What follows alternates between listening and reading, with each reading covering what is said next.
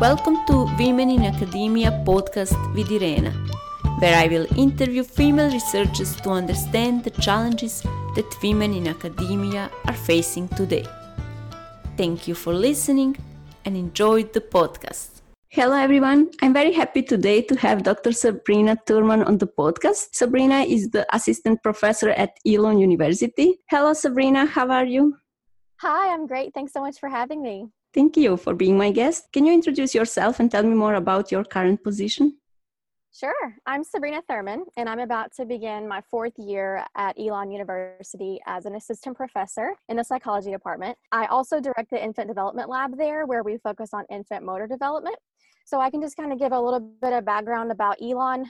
We're a primarily undergraduate serving institution. We're a private institution with close to about 7,000 students. And we identify as a comprehensive liberal arts university, which is kind of interesting because we have a lot of different types of aspects of our identity. So we aren't really a liberal arts college, we're not really a professional school, and we're not a research university, but we have elements of all three that we embrace and try to really capitalize on at Elon.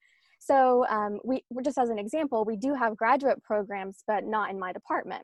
So in terms of my role as a faculty member in psychology, faculty at Elon strive to create this intellectual climate that integrates research and teaching, and a lot of these efforts have led Elon to be a leader in undergraduate research. So we have a nationally recognized program in undergraduate research, and Elon faculty have committed to what we call a teacher-scholar mentor model. So teaching is the primary focus of Elon faculty, but the teacher-scholar mentor model emphasizes that we're both teachers and scholars and not teachers or scholars, which I think is a really interesting and unique distinction.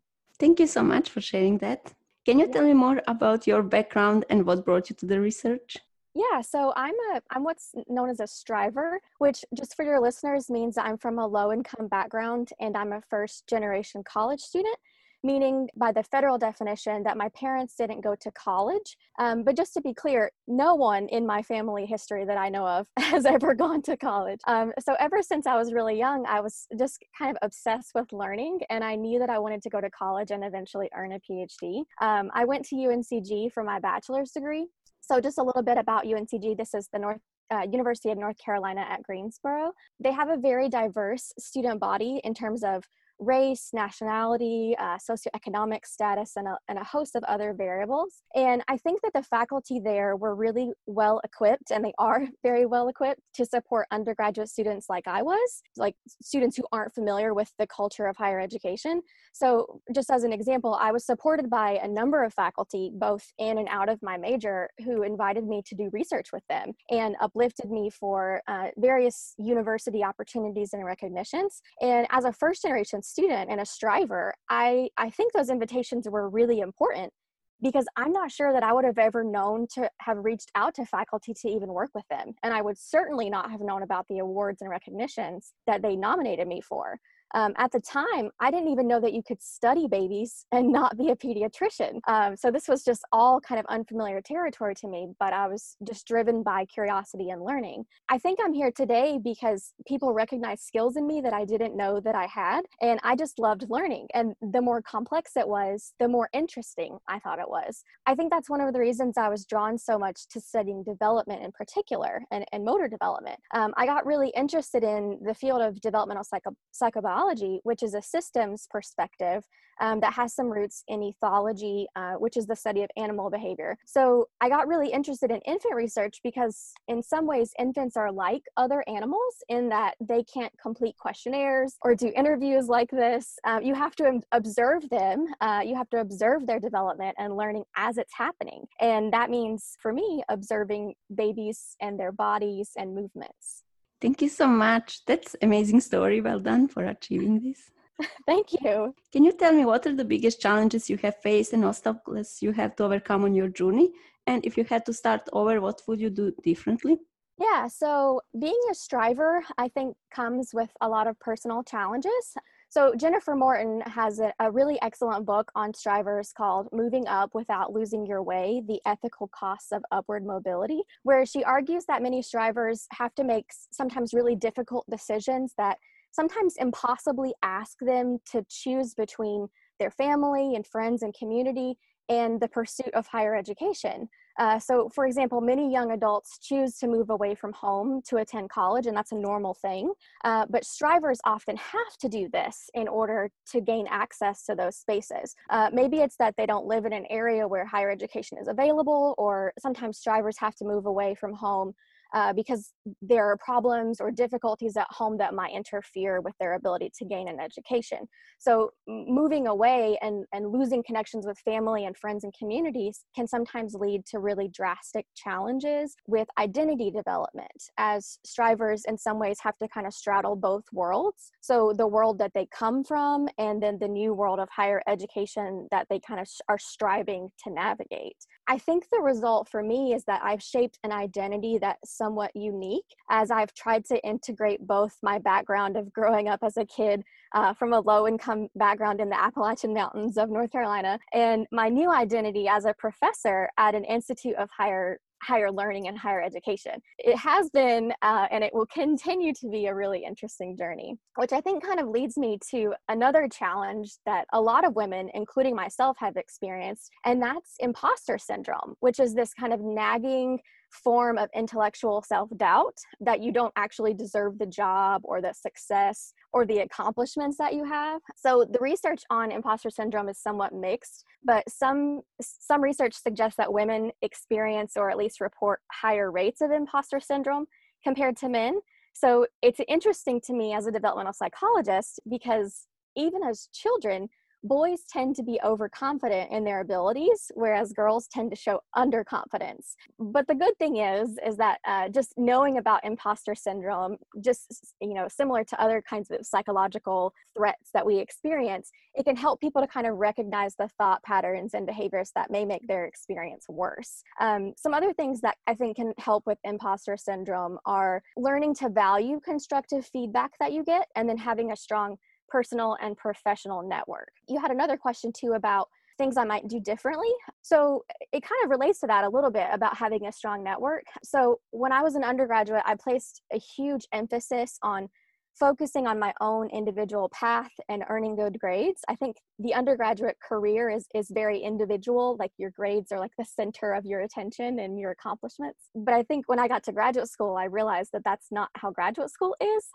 And this is a realization I think a lot of students have. So it took me a while to learn that many scientific pursuits are actually best completed as a team, and how much there is to actually be gained from being a collaborative member of a community centered on building knowledge together. So I'm still finding ways as a faculty member that I can do more to support people in my department and my university.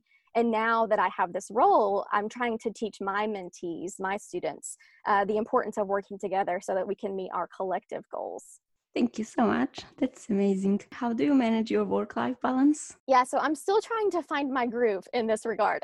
But I think for many academics, the boundaries between work and home are really kind of blurred. When we think about our students, for example, our research, our service, on the drive home, when we go on walks around our neighborhoods, when we're on vacation even.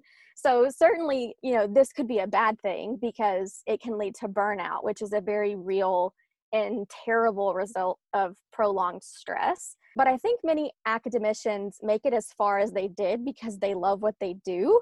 And that is a privilege, I think, to love your work. So for a lot of us, our work is our passion. It's our excitement and our love. But we do have to disengage sometimes. And I think that means we understand when our passion is harmonious or when it might be obsessive. And I teach about some of these distinctions in one of my courses, my lifespan development course. So just to kind of explain the difference, harmonious passion in a work environment is what we should all aim to have.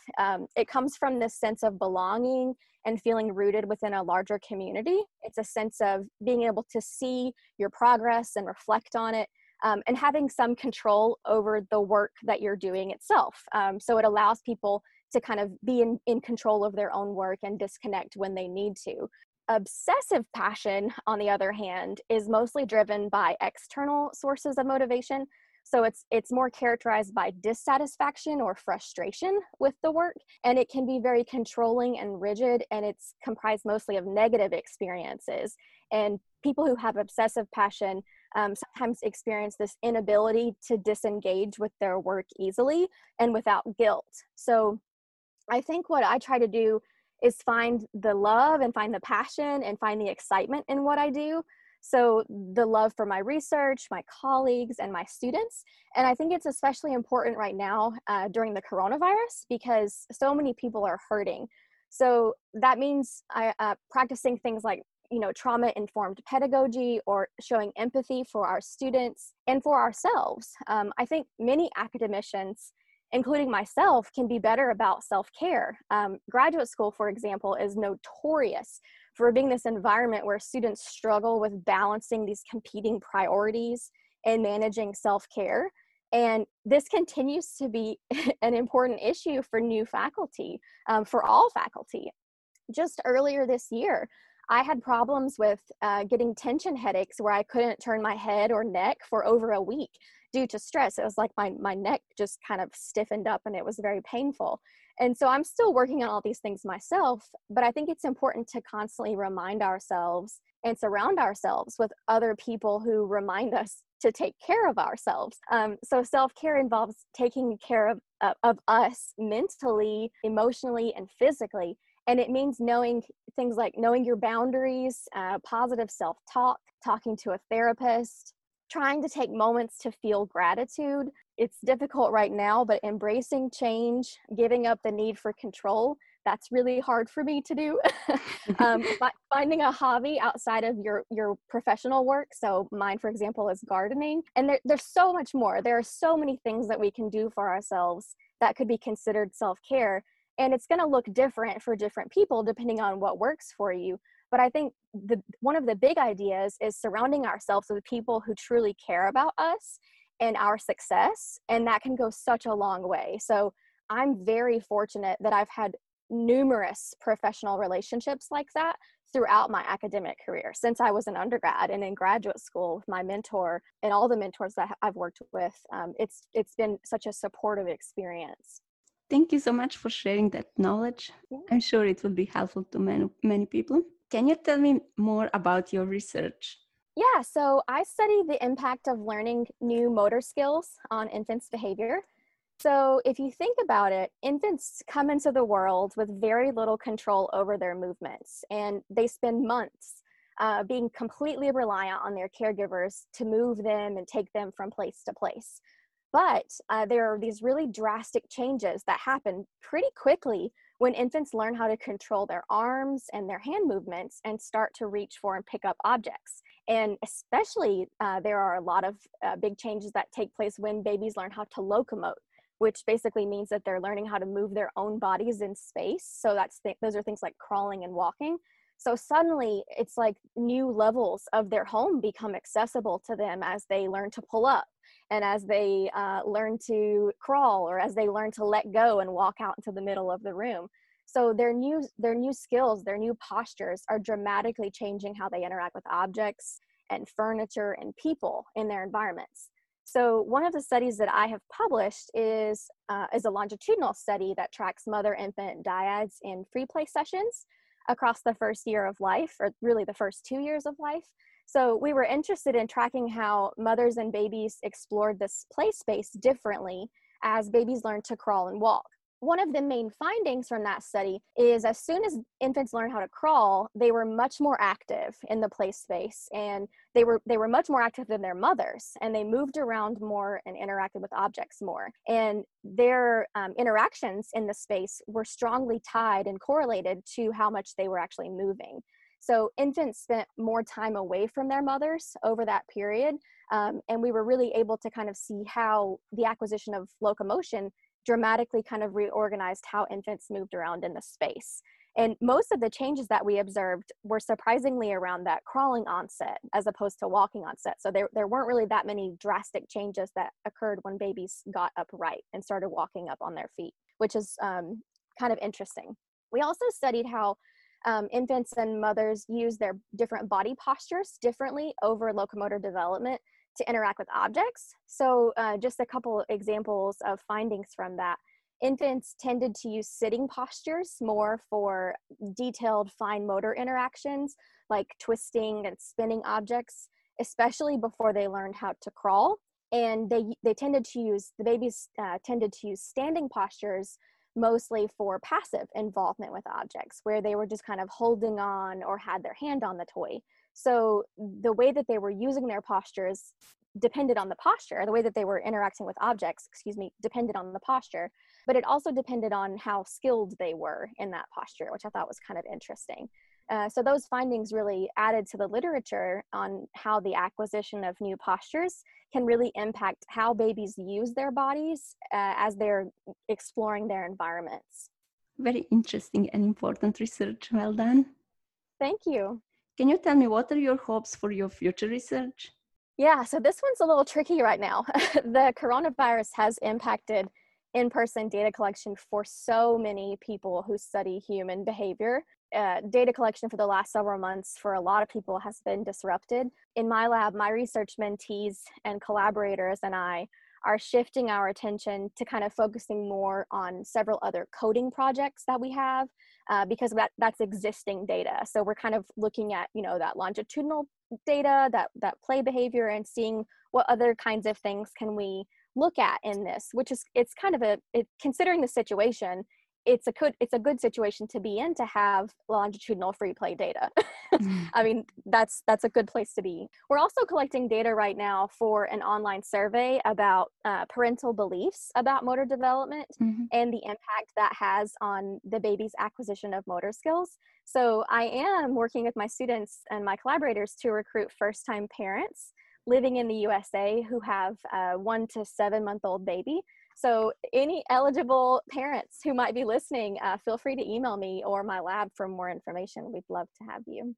I will put in the description notes data of your lab, like lab website, so parents can reach you. That would be wonderful. Thanks so much. You're welcome. Can you tell me what are the top issues you see women in academia face today? Yeah, so this is I think a systemic kind of issue in the US at least, but also more broadly across the world. So I think institutions of higher education need faculty who share identities and backgrounds with their student body. That means that we need more women faculty in fields that are traditionally dominated by men. We also need more women faculty promoted to the level of full professor, and there are a lot of factors that kind of go into that. We need more faculty of color. Having faculty mentors with a broader range of identities will provide those essential supports that are necessary for students from underrepresented groups who will eventually become our colleagues in those fields. We also, I think, need to work to, once we get a more representative faculty, to achieve greater equity in faculty experiences. So, for example, women faculty, and particularly women of color, take on a disproportionate number of service roles within their institutions, which can have a negative impact on their teaching and research productivity, which ultimately affects things like promotion and tenure decisions. Many universities also rely really heavily on student evaluations of instructors for tenure and promotion decisions. And countless studies have shown student perceptions are biased against women and people of color. So I think increased monitoring of those negative trends can help raise awareness about these issues and hopefully eliminate them. I agree with you. Thank you so much. Can you tell me what is the one piece of advice you would give to a young woman thinking about academia, or to women just starting out in academia? It's so tricky to narrow this down to one piece, piece of advice. I think one recommendation that kind of captures a lot of ideas is building a strong support network for yourself. So, for example, the culture that I grew up surrounded by was fairly traditional and viewed men as the head of the household and the main breadwinners for the family. So for women who want another kind of life, I think it's important to find a supportive partner who isn't going to be challenged by your success as a woman. Building a strong network, I think, also means finding mentors who are going to help you. So looking for mentors who are kind, but who will also give you the feedback that you need to hear to challenge you and help you grow. Also, I think sometimes new faculty can feel really isolated as this new person in their careers or departments. So don't be afraid to ask for help or put yourself out there. The big message, I think, is you made it there. You made it where you are for a reason. You have a lot to offer, and you really belong anywhere that you want to be. That's such a great advice. Thank you so much. Yes, thank you. Thank you so much for being my guest today. I enjoyed the episode. It was a pleasure. Thank you. It was a pleasure. I'm so happy to be a part of this project. Thank you. Thank you. Good luck with your research. Thank you. That's all for today's episode. Thank you for listening.